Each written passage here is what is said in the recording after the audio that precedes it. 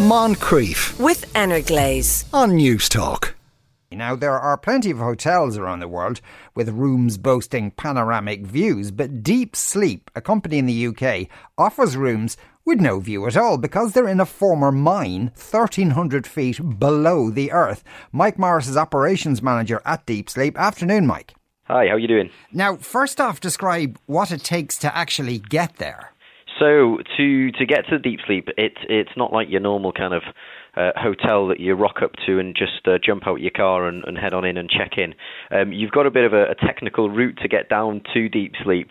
So to put it into perspective, our bread and butter at Go Below is we take people into abandoned slate mines and run adventurous trips with them. So we've got climbs, traverses, abseils, zip wires, all sorts of scary stuff like that, and we take people on full days out underground for 7 hours quite often, and that's what we kind of do. So the Deep Sleep is actually at the bottom of the biggest slate mine in the world. So it's 1,375 feet below the surface.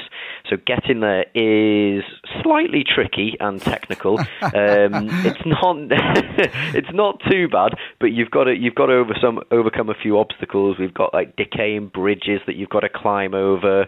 It's worth mentioning that you're always clipped into our safety system when you're doing this sort of thing. Yeah. But yeah, decaying bridges, little sort of tunnels, nothing too tight and squeezy, but you have to duck under a few tunnels and things to get to where you need to be. There's flooded passages with pipes on that you've got to sort of balance along these pipes to get to the end of the flooded passage, and a couple of little scrambles, some old miners' stairways, all sorts of obstacles like that. So it's definitely an experience rather than just, like I say, rocking up to your hotel room. Yeah, and that's after you've hiked up Snowdonia to get to the point where you plunge inside the mountain. And so yeah. In total, how much time generally does it take to get down to where the cabins are? So, like you say, there's a bit of a walk up to the actual mine entrance to start with. It's a beautiful walk. It's really picturesque. There's a lovely lake up there. It's really nice. So that'll take you about 45 minutes to an hour to get up to the top of the hill where the mine entrance is.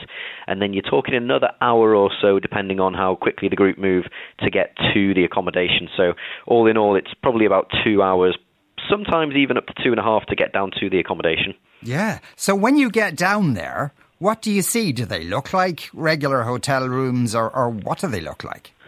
Well, no, they're not quite like the regular hotel rooms. So you'll scramble down through this mine. You'll get to the deepest accessible point, and you'll be confronted with this kind of eerie-looking big metal door. And you sort of swing that door open. One of our trip leaders would be with you the entire time, because obviously it's quite a potentially dangerous place to be if you're on your own. So we've got our kind of qualified trip staff who'll be with you, and they'll have a key to this door. They'll unlock this metal door, and you'll wander through into this big, vast open chamber. Why do you keep it locked? Are there passers-by who might steal something?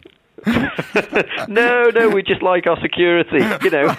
We put a lot of time and money into it. We want it to be secure. Right, sorry to interrupt. So you go in the door.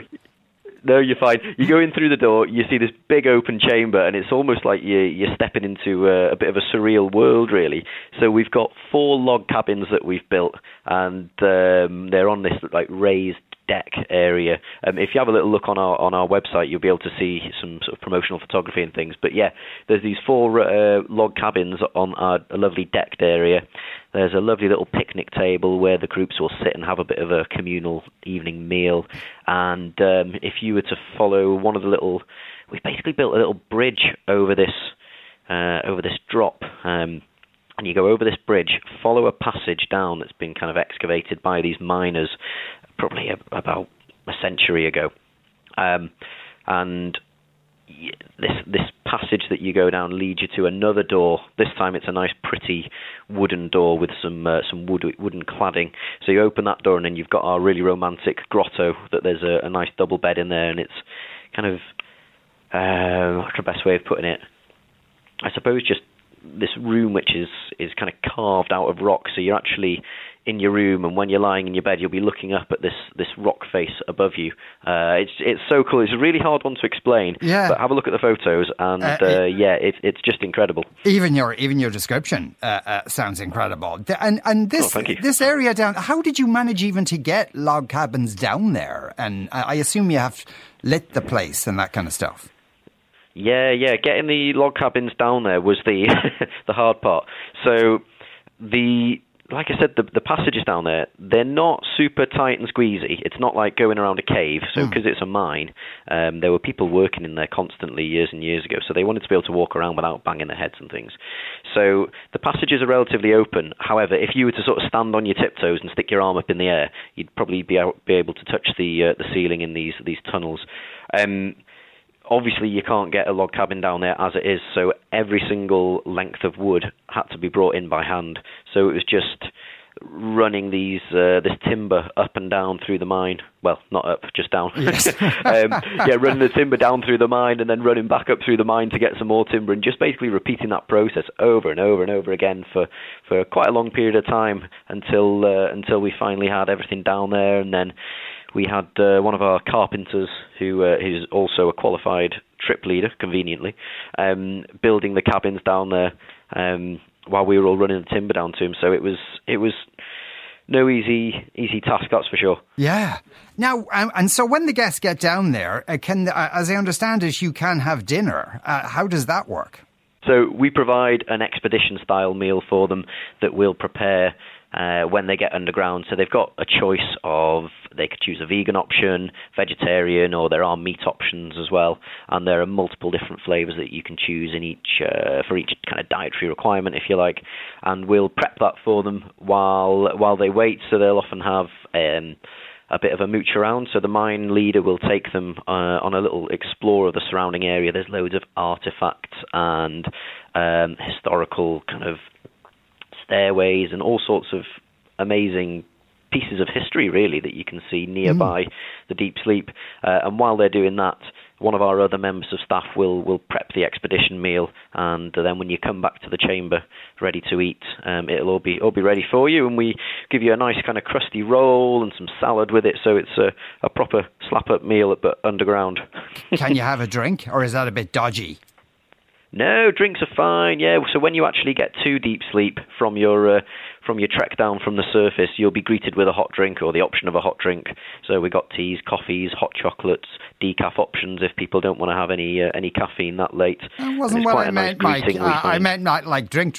I see, the other kind of drink. Yeah. Yeah, no, we don't allow alcohol down there, unfortunately, or fortunately, depending on which way you look at it. Yeah, I would have thought that's a safer option, really. Are there yeah, definitely.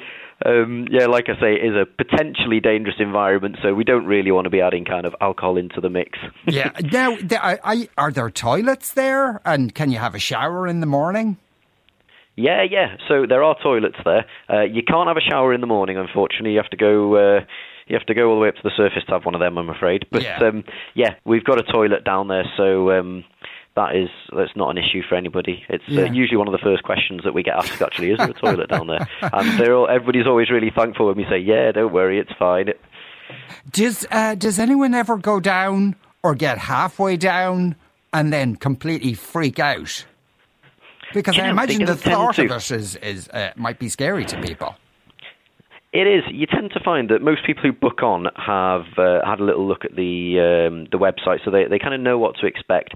You get people who are nervous, and those nerves quite often kind of disintegrate once you actually get underground, because I think people envisage this like really tight, squeezy, crawly kind of cave, and then once you actually get underground, you go, okay, this place is nice, it's airy, it's well ventilated, there's plenty of room in there. You're in these big open chambers. You just have to pass through a few sort of small tunnels to get to the chambers. So, yeah, most people cope absolutely fine with it, to be honest. Yeah, okay. If somebody, I suppose if somebody does freak out, you just like hook them up and send them back up top again, I assume. Yeah, well, we'd always have 2 members of staff on the trip. So if somebody was really not enjoying it, then we could potentially take them out if they wanted to. So yeah, again, that's not an issue really. We just we just shoot out the entrance, really. It takes a little bit of time to get there, like I say, but you'd have to retrace your steps in order to get out. Now, but that wouldn't be a problem. And the most important thing, you do have Wi-Fi down there. Now, we do. Did you just like run a huge wire down there, or how did you even manage to do that? Yeah, literally, that is what we did. We just ran this massive, long 1.5 kilometre cable down through the mountain, following various passages and routes. Some of it's been laid underwater, so it was another epic getting the cabling in, but it was all worth it because now we can all go online and post on Instagram and things while we're underground. That's the most important thing. Mike Morris is Operations Manager of Deep Sleep. Mike, thanks a million. Yeah, thanks very much. Nice to speak to you. Nice to speak to you too. Owen wants to know, how much do they pay you to stay? They don't. You pay them to stay. That's a good... Somebody else wonders, are there lots of creepy crawlies? I don't know, obviously, but I would imagine there aren't because it's rock. There's not like mud and stuff, but maybe... Anyone who's done kind of a caving or that kind of stuff listening might be able to set us right on that. Ant in West Cork says, how long does it take hotel staff to get to work every morning? Well, I mean, it's not like a hotel in the kind of the way you usually understand it. So presumably they have to go down that big wire from the surface like everybody else. But I think from what he was saying there, it sounds like one person goes down with you, or maybe two people go down with you, and they'll kind of look after you for the night. But there's not like... people will bring you room service or any of that kind of stuff. Moncrief, weekdays at 2 p.m. with Energlaze on News Talk.